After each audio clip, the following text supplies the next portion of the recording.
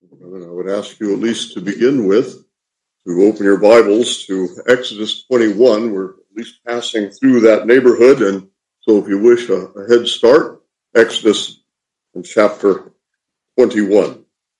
We actually today are resuming our study of words Scripture uses to describe our salvation, what has been called the Ordo Salutis, Latin for order of salvation. So now we both have the same amount of knowledge of Latin.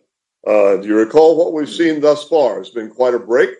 So what have we seen? Well, we started with really where the Ordo Salutis would begin. Chronologically, we started with election, that is God's choice of specific sinners for salvation before the foundation of the world.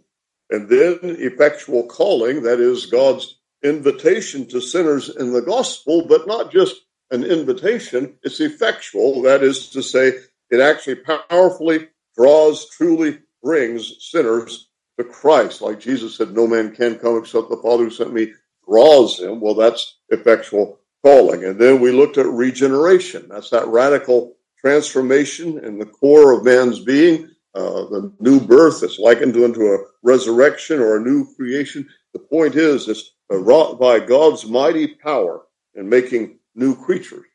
In connection with that, we also looked at the word conversion. The word, it means turning, like you turn to God from idols to serve the true and living God, to wait for his Son from heaven, as 1 Thessalonians chapter 1. And it's the idea of responding to Christ and the gospel in faith and repentance, and though that is man's response, yet it is God's grace at work that brings that about, the new birth and so forth. Well, that to which we come this morning is a word that actually does not commonly appear in treatments of the Ordo Salutis, and yet it certainly is part of our salvation, and it's a word of which the Bible speaks much. In fact, using more than one word family for it. As the word or the facet of salvation we now consider is that of redemption. Deliverance from bondage or deliverance from the power of another, and that especially a release that is secured by payment of a price, like paying a ransom. So I've been kidnapped and a ransom is paid to secure that person's release. Well, that's the idea of redeemed. It's actually translated ransom in places. In fact, the words redemption, ransom, redeem, in our English, they represent, as I've said, two word families in the Greek, or we might think of it as two extended families, because you've got a number of prefixes that are also used in that connection. But they're all conveying the same basic idea, especially release from bondage through the payment of a price. And this New Testament language is very much rooted in the Old Testament. In fact, these same Greek words found here in the New Testament were used in the Septuagint, that is the Greek translation of the Hebrew Scriptures.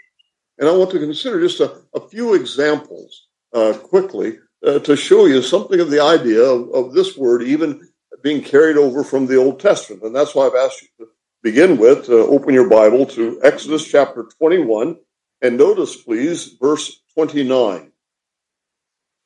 Here it's talking about an ox that has gored and even killed a person. Verse 29, but if the ox tended to thrust with his horn in times past, and it has been made known to his owner, and he has not kept it confined, so that it has killed a man or a woman, the ox shall be stoned, and its owner also shall be put to death. If there is imposed on him a sum of money, then he shall pay to redeem his life, whatever is imposed on him. So here you have a case of a man's carelessness, his disregard toward human life, not bothering keeping his ox up, and therefore it's killed someone, and he himself is actually liable to the death penalty. Now, unlike outright murder, though, there's a remedy here that was available. He could redeem or he could ransom himself out of that. That is, his sin had forfeited his right to life.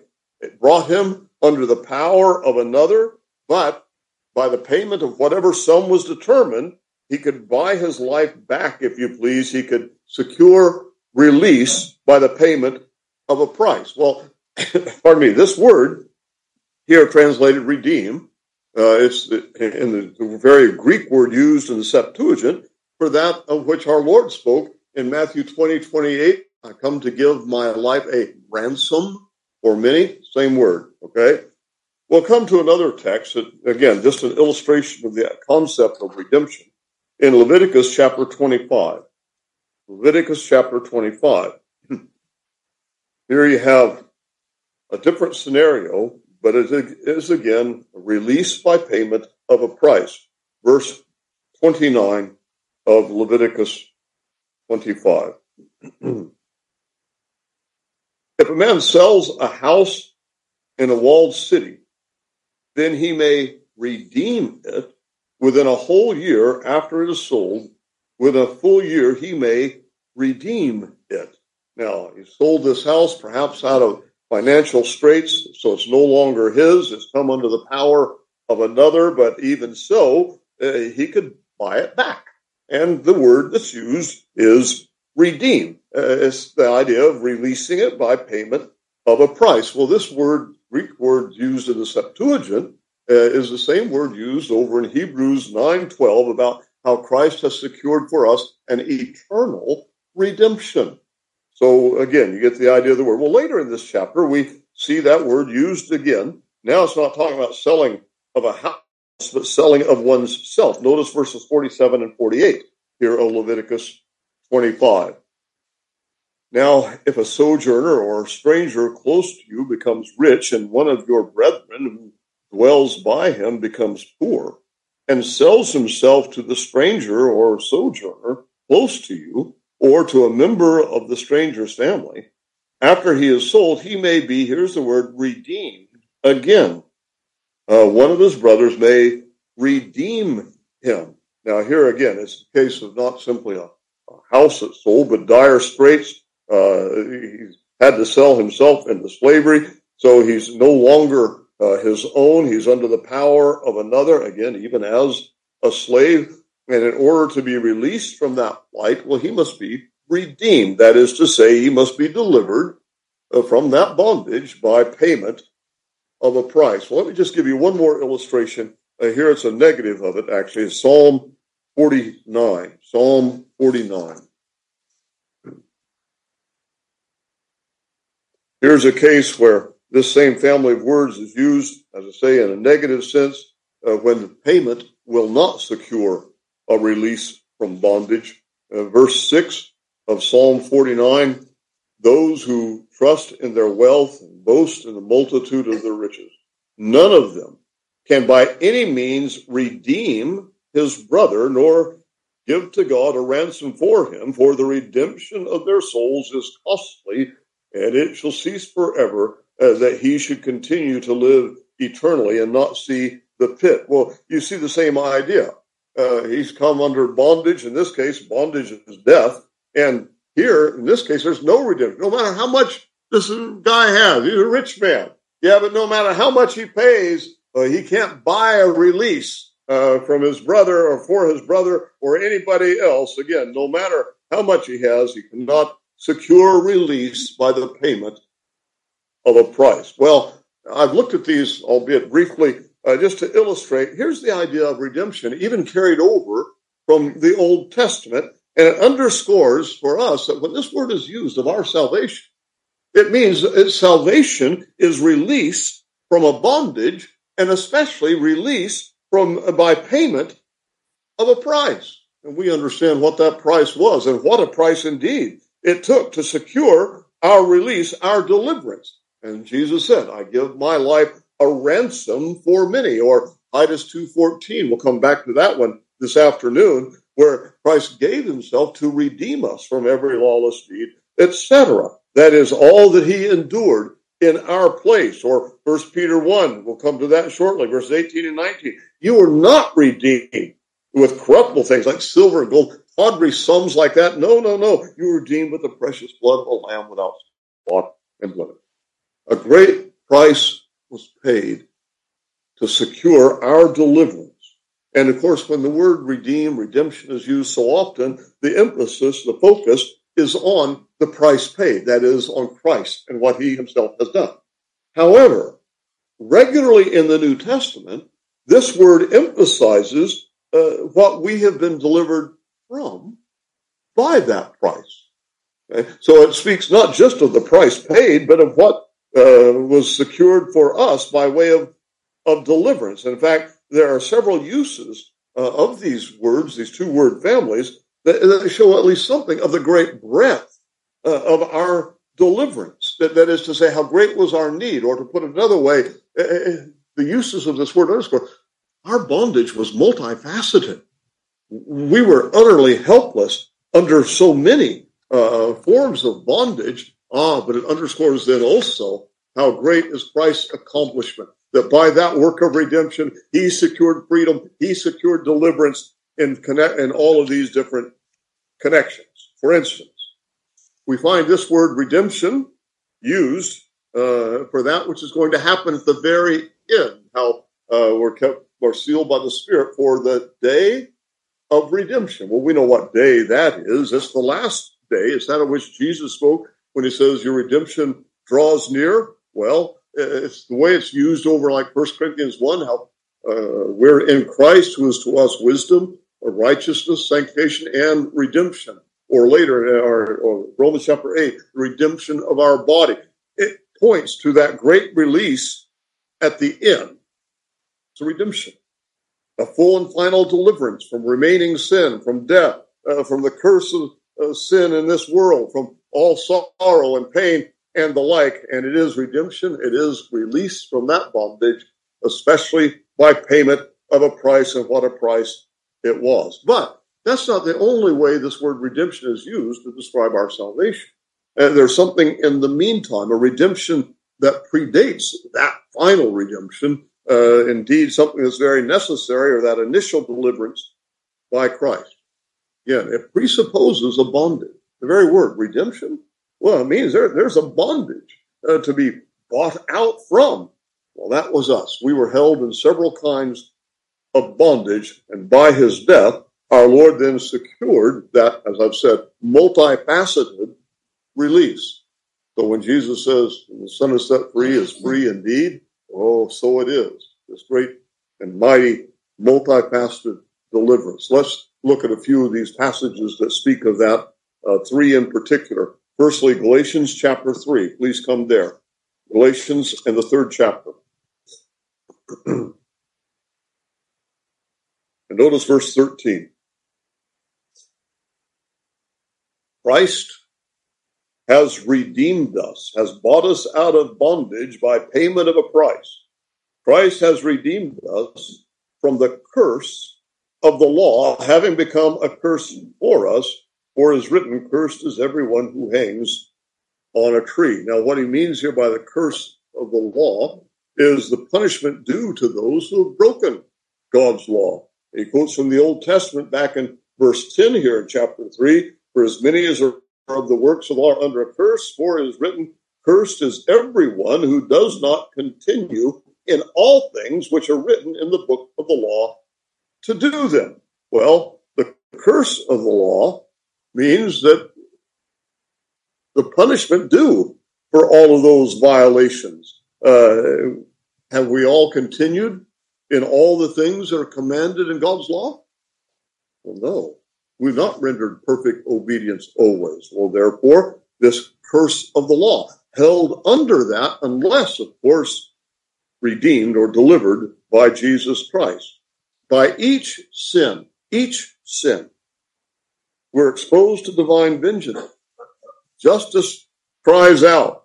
It's God's law that we had broken. Remember texts like Ezekiel 18, the soul that sins will die, or Romans 6:23, the wages of sin is death. Well, we've all sinned. Therefore, we're all exposed to that vengeance. We're held under the power of justice by nature, as if by a jailer who's just kind of awaiting the day of execution. Or maybe another picture when it talks about John 3:36, the wrath of God abides on those who do not have Christ. Perhaps, at least in my thing, it calls up the idea of the guillotine, which was admittedly invented many years after those words were written. But the idea of, well, it was hanging over your head and ready to come crashing down just any minute. So the point is, because of sin, we were all in dire straits. We were helpless. We were in a severe bondage from which we could not deliver ourselves. And so what we read here is good news. Christ redeemed us from the curse of the law. That is, by being made a curse for us, by bearing the penalty for sin on behalf of all of those who would trust in him, and thereby then delivering us by the payment of so great a price, having become that curse, that is to say, coming under the wrath of a holy God. Christ died for our sins according to the scriptures, or that 2 Corinthians 5:21. He's the one who knew no sin, yet was made sin. That is, he was regarded and treated as sin itself. And there, Paul says in Romans 8, God condemned sin in the flesh. Everything that sin deserved, all that curse, he bore it in his own person on the tree. 1 Peter 2:24, 1 Peter 3:18. He suffered the just one in place of the unjust. And brethren, we know these verses. We know the concept, but we must not fail to see the weight of all this. What you, what I, what a multitude of sinners that cannot be numbered forever deserve to bear because of violating the law of God. All that justice required of us, Christ bore in his own person on the tree. He exhausted, if you please, the wrath of God in the place of sinners. And thereby he redeemed us, having been made a curse for us, paid in full, and thereby securing deliverance for all his people by the payment of such an immeasurably high price. And we find this word redemption used in that connection, like in Ephesians 1, Colossians 1. We have redemption through his blood, deliverance by payment of a price. Here's the price, his blood, all that he suffered, that is the forgiveness of sin. So I've already made reference to Hebrews 9:12. Not with the blood of goats and calves, but with his own blood, he entered into the most holy place once for all, having obtained eternal redemption. That is a permanent release that goes even beyond forgiveness. So Romans 3:24, being justified freely by his grace through the redemption that is in Christ Jesus. The payment made, or the price paid by Christ. The redemption is deliverance from justice and deliverance from the just penalty for all of our sins. And Paul's saying, and we were. He's redeemed us in this way. But that's not the only problem or bondage that was ours from which we needed rescue. Come to the next chapter, Galatians chapter 4, and you find Paul using that language again. Galatians chapter 4, we'll start with verse 4. But when the fullness of time had come, God sent forth his Son, born of a woman, born under the law, to redeem those who were under the law, that we might receive the adoption as sons. So we have been redeemed from being under the law. Now, it's similar, I suppose, to what we've just seen there in Galatians 3, but it goes beyond that. You know the letter to the Galatians. It addresses the whole matter of being under the Mosaic law, especially being under law as a covenant. Not just the 10 Commandments, but it would take in all the ceremonial law, the dietary law, and those things.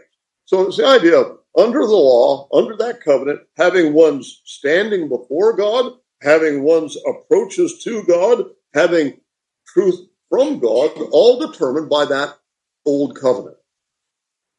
Now, Paul's obviously saying that that's not so with us. These Judaizers are saying, well, it's good that you got Jesus, but, you know, you really need to become a Jew. You need to be under like a Jewish proselyte, from of old. And therefore, you circumcision, but not just that. You keep the whole law, all of these things of the old covenant. You still need to live under those things. Jesus kind of set the temple, but you're in. But wait a minute, you really do need all of these things if you're really going to be saved. Well, Paul's saying no.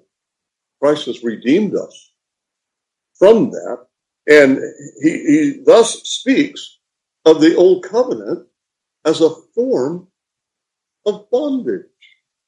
For instance, verse 7, you're no longer a slave, but a son. But you were a slave in that former condition. Or verse 3, he refers especially to the externals of the Mosaic laws when he speaks of the bondage under the elements of the world. Even going to Acts 15, the Jerusalem Council, you got this yoke on the neck that neither our forefathers nor we were able to bear. But he's calling those Old Testament laws under the Mosaic covenant a yoke. When Paul writes here in Galatians 5:1, do not be entangled again with the yoke of bondage, he's actually referring especially to the Old Covenant, to all the ceremonies and all the things that went with it. And he's saying that's a bondage. It's a bondage from which Christ has redeemed us, has delivered us by payment of a price. So you've been redeemed from that. Now, let me hasten to give some, what I hope will be clarifications, even important clarifications. The Apostle Paul is certainly not saying that obedience is bondage. Remember how John puts it in 1 John 5:3. Here's the love of God. We keep his commandments, and they're no burden to us. It's elitities. That's our delight. Even in the Old Testament, the idea of delighting in obeying God is seen like Psalm 119 and elsewhere. Further, Paul's not saying that we now have nothing to do with God's law. That was all Old Covenant, the law in any form or fashion. We're now out from under that, and that's a bondage that we don't have to be bothered with. No. Paul himself is careful actually to clarify this in Galatians 5, having said, now stand fast in the liberty. We're not under that law, the Mosaic covenant, etc. He then goes on to say, verse 13, about through love serve one another, verse 14, for all the law is fulfilled in one word, even in this, you shall love your neighbors. Remember how Jesus summed up the 10 commandments in those two commands, loving God with our all, loving neighbor as self. Well, Paul's still appealing to the law then. We say, no, we're to serve one another out of love because of what the law says. So he's not saying, well, we're not bothered with the law in any sense at all. Further, when Paul speaks of being under the law as a bondage, it's noteworthy that he's including Gentiles in this. This letter was written not mainly to Jewish believers, but to Gentile believers. You can see that repeatedly, and therefore it's relevant to us. But it begs the question, how can it be said that we were in bondage under the laws of the Mosaic covenant? In what respects have we been delivered from the elements of this world under that covenant? Well, all men, Jew and Gentile, stand condemned under the moral law of God, the 10 commandments. And whether under it as a Jew or under it simply as one created by God, all are, again, stand condemned under that law that was given in connection with that covenant. The law was given, in actual fact, to show us our need of a redeemer. Here in Galatians, Paul says, no, you were under a tutor designed to bring you to Christ. Or he's already said back in Galatians 2:16, how, all the world guilty before God, no flesh justified, every mouth stopped. He says the same over Romans chapter 3, showing we had no power to obey the law. It was a bondage in that sense, that we were held under wrath, but also that law kept us at a distance from God. And the externals of the law, that is the ceremonial and the dietary matters, well, these were designed to teach that. When you look at some of these Old Testament laws, especially in connection with the Mosaic covenant, you come in, what's that all about? What is this? This is holy, this is unclean, this is... Well, among other things, it's designed to teach that not everything alike is clean before God. There are things that are acceptable and things that aren't. And it's designed to impress that even physically in what they would touch and what they would do and so forth. Well, in that sense, the Mosaic covenant with its many laws, though it gave an approach of sorts to God, at the same time, it also was designed to teach man's in a bad way. That he must be cleansed. He must be made acceptable. He's at a distance. Even though I gave an approach to God, remember Hebrews chapter 9 talks about while that tabernacle was still standing, here's the veil teaching that the way of access was not open. It was designed to teach man's in a bad way and needs something more. And in that sense, it was a yoke of bondage. It's holding men back from that full and free access to God. But again, how can that be said of us Gentiles? I mean, seeing that we were never technically under the Mosaic covenant. Well, I think the idea is this. It simply meant for us as Gentiles, we were in a worse state even than the Jews. At least provision was made that they had some kind of an approach to God. They had some kind of knowledge of God. For us, well, for a Jew back in those days, I mean, for a Gentile back in those days, if he wanted to approach God, he had to become a Jew. He had to go through all these ceremonial things. But Gentiles as a whole, well, Paul in Ephesians 4, he's talking about that, alienated from the life of God, being in such a bad way. So for Old Testament Gentiles to have dealings with God, well, they had to come this way. All these externals. And so too for Gentiles. Then in that sense, we're under the law as being distanced from God, as being taught by it of our bad state. So it's in that sense, Gentiles, we were worse off even than the Jews. And they had an approach, but were held at a distance and taught the need for something beyond that covenant. Well, I hope that's all clear as mud. The point is, the Lord Jesus came to deliver us from that. In the fullness of time, God sent forth his Son, born of a woman, born under the law, that you might redeem those who are under the law. That we might not be slaves, he goes on to say, but sons. That we might have that full and free access. No longer in bondage to externals and the elements of the world. You don't need what these Judaizers are talking about. It's good that you got Jesus. But, if you just had these ceremonies, circumcision, but all these other dietary and ceremonial cleansings, then you could really have access to God. That's a bondage. Christ has redeemed us from that. We're not now slaves. And God has sent forth the Spirit of his Son into our hearts in that connection. Well, it's in that sense then that here we are, redeemed by Christ's sinless life as well as his substitutionary death that paid the price for our deliverance. It granted us then that true and direct access to God. No longer held at a distance, no longer slaves, but sons enjoying life with our Father, that real and precious dealings with God. The bondage, well, under the ceremonial law and all the restrictions and distancing. Redemption, at the price that Christ paid. Well, now having that full and free access, having been delivered not only from the law, but the bad state that it was designed to reveal. Well, let me come to yet another passage. I suppose it could be seen as somewhat similar in emphasis. It's in 1 Peter chapter 1. 1 Peter chapter 1.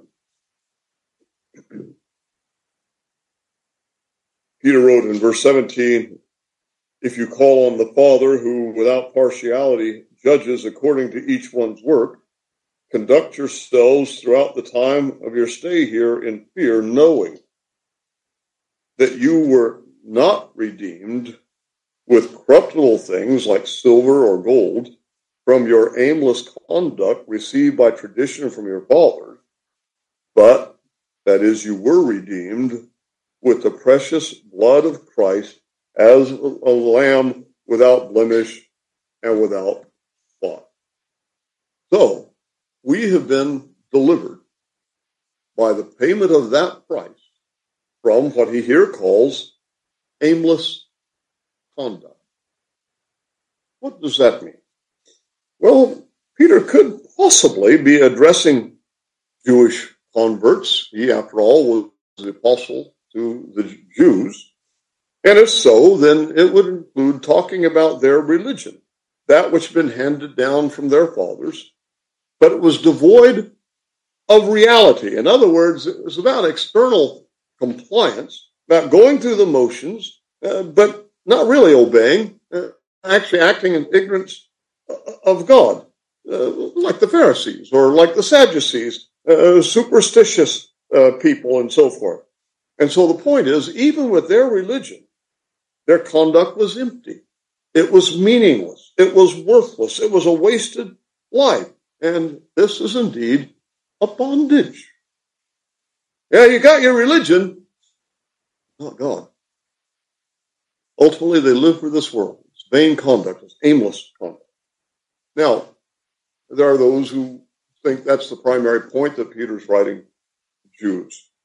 However, the recipients addressed were in 5 Roman provinces, and they were not primarily Jewish. They were Gentiles. Now, it is true that Peter addresses them in terms applicable to Jews when he refers to them at the outset as the dispersion. But he's using this motif, kind of like the Jews in Babylonian captivity, the dispersion. Well, so he's using that motif, but they're actually Gentiles. He says to them, notice chapter 4, and how he says, verse 3, we have spent enough of our past lifetime in doing the will of the Gentiles when we walked in lewdness, lust, and so forth.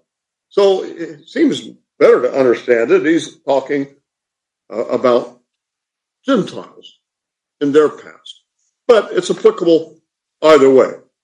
But certainly the conduct here that he has in view, the Gentiles living for their lewdness, lasciviousness, and all the like, he calls it aimless. What real good's accomplished? What real good is experienced? You think of sins. People give themselves to it. And yet, does it satisfy? I mean, think in terms of drug addiction or sexual immorality or covetousness, greediness. Does it satisfy? No. They're just driven for more and more and more. Well, okay, I've got that done. I'm perfectly satisfied now. I'll never do. No good. Only their ruin. He talks, in fact, that Paul does in Ephesians 4 about these ungodly folk. And he says they're given to all uncleanness with greediness. They can never get enough. More and more and more. Well, so it is. Living in the futility of their mind. And this is so not only of vices and debauchery, but even with regard to religion.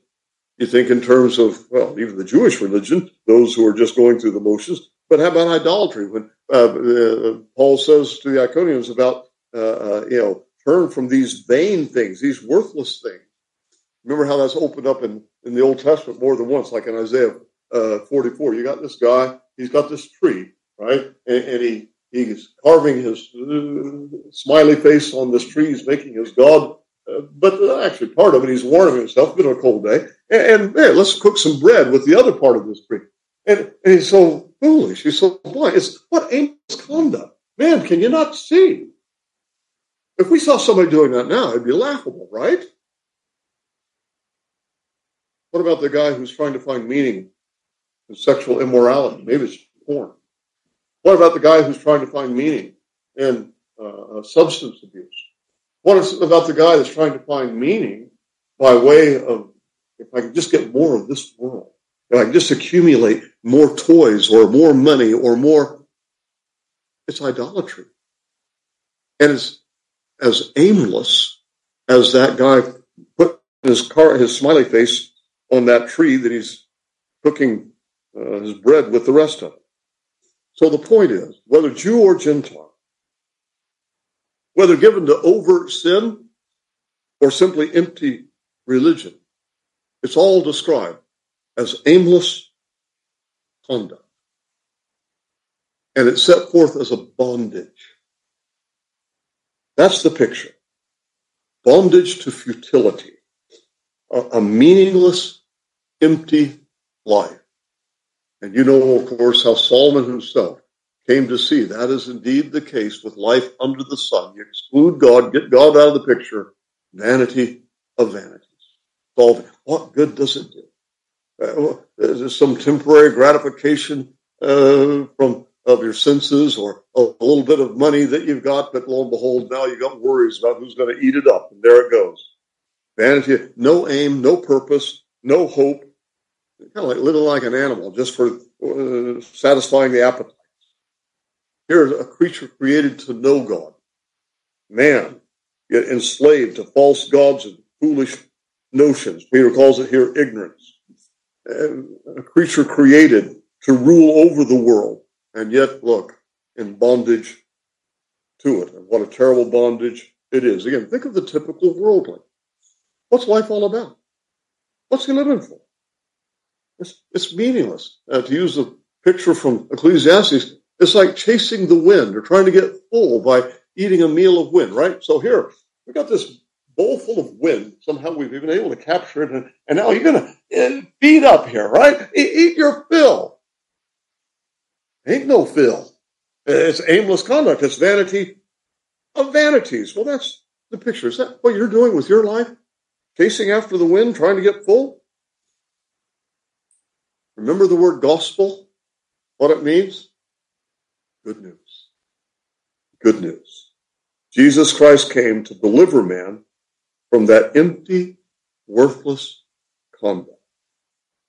He paid a very dear price to secure deliverance from that bondage.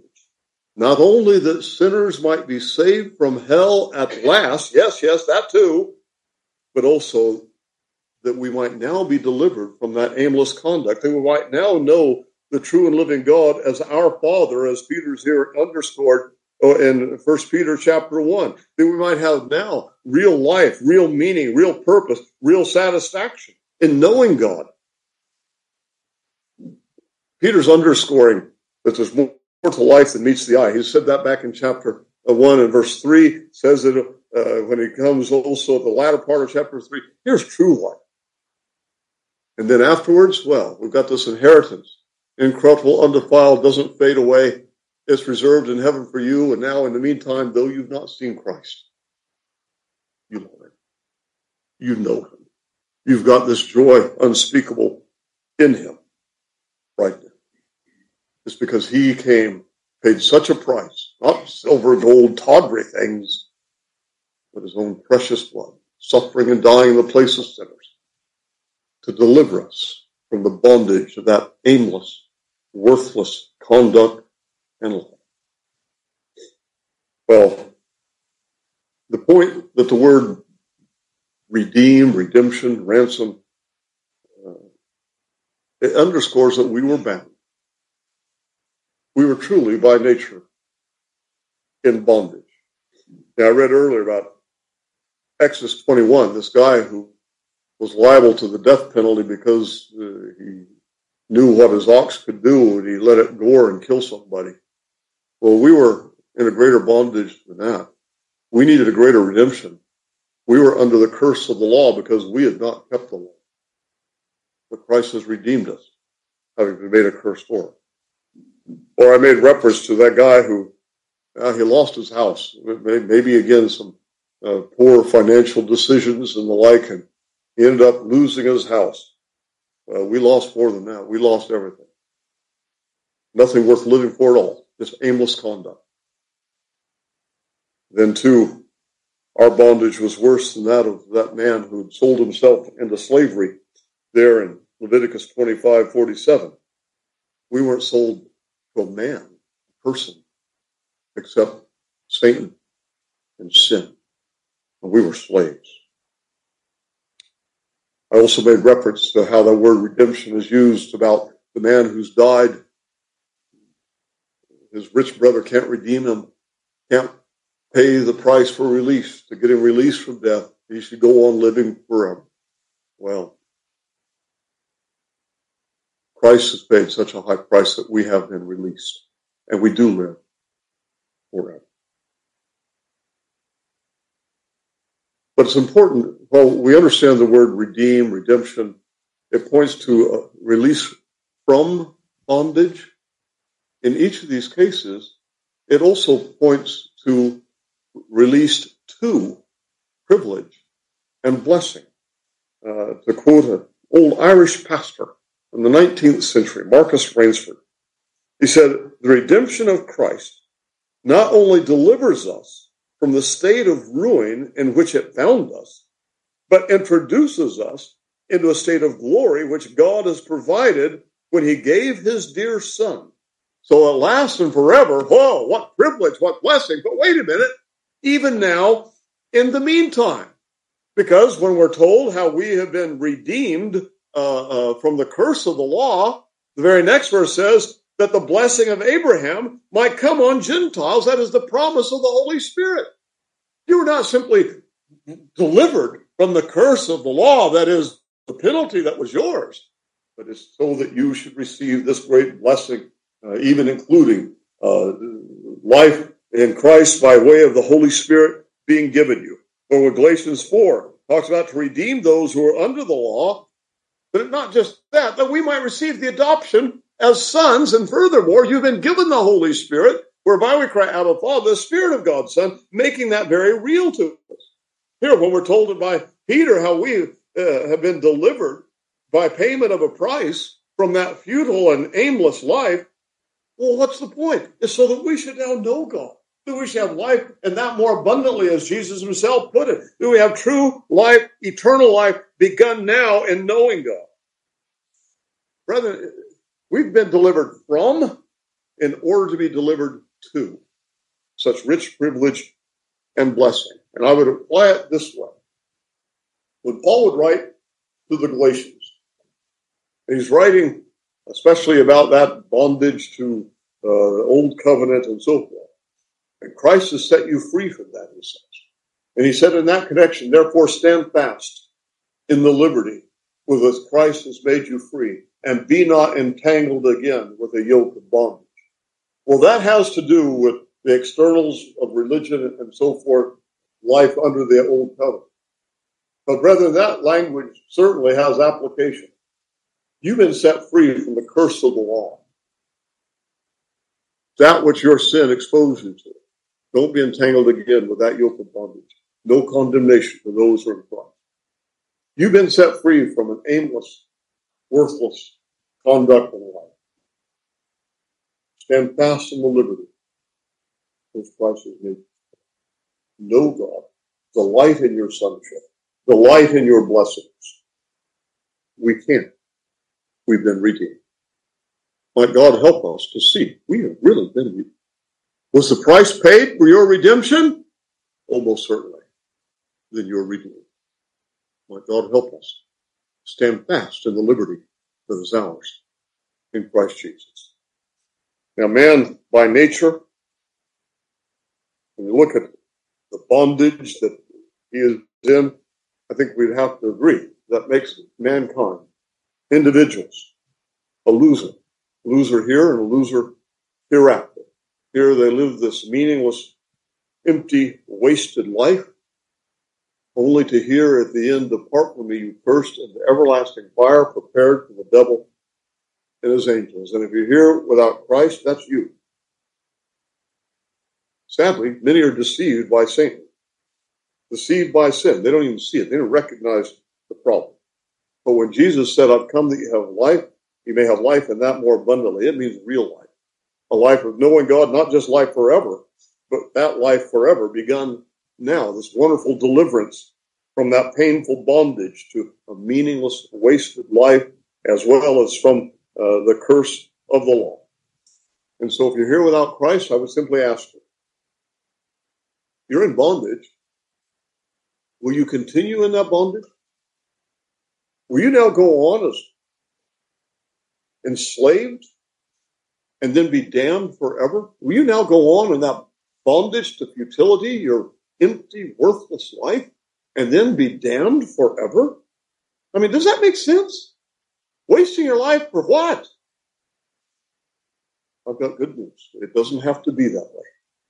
Because the Lord Jesus Christ is a mighty and gracious Redeemer.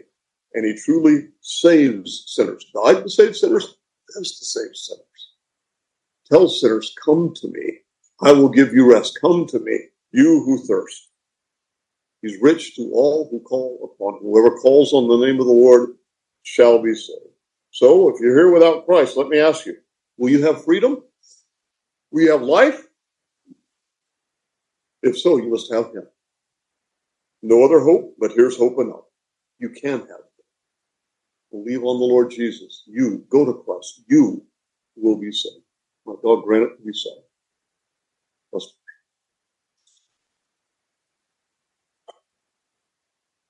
pray. Father in heaven, we do thank you for such a Redeemer as the Lord Jesus Christ. We, as the redeemed, thank you for the great liberties and freedoms that are ours in Christ as part of this so great salvation.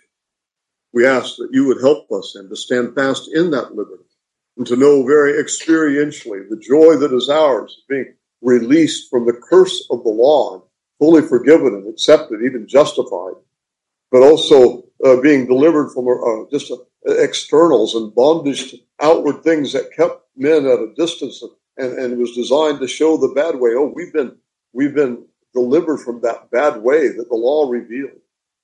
Or we've been delivered too from that aimless conduct of a life for sin, life in sin, and yet now, given life in Christ, and that forever. Father, grant we would stand fast and live to the full, that blessed liberty that is ours in Jesus.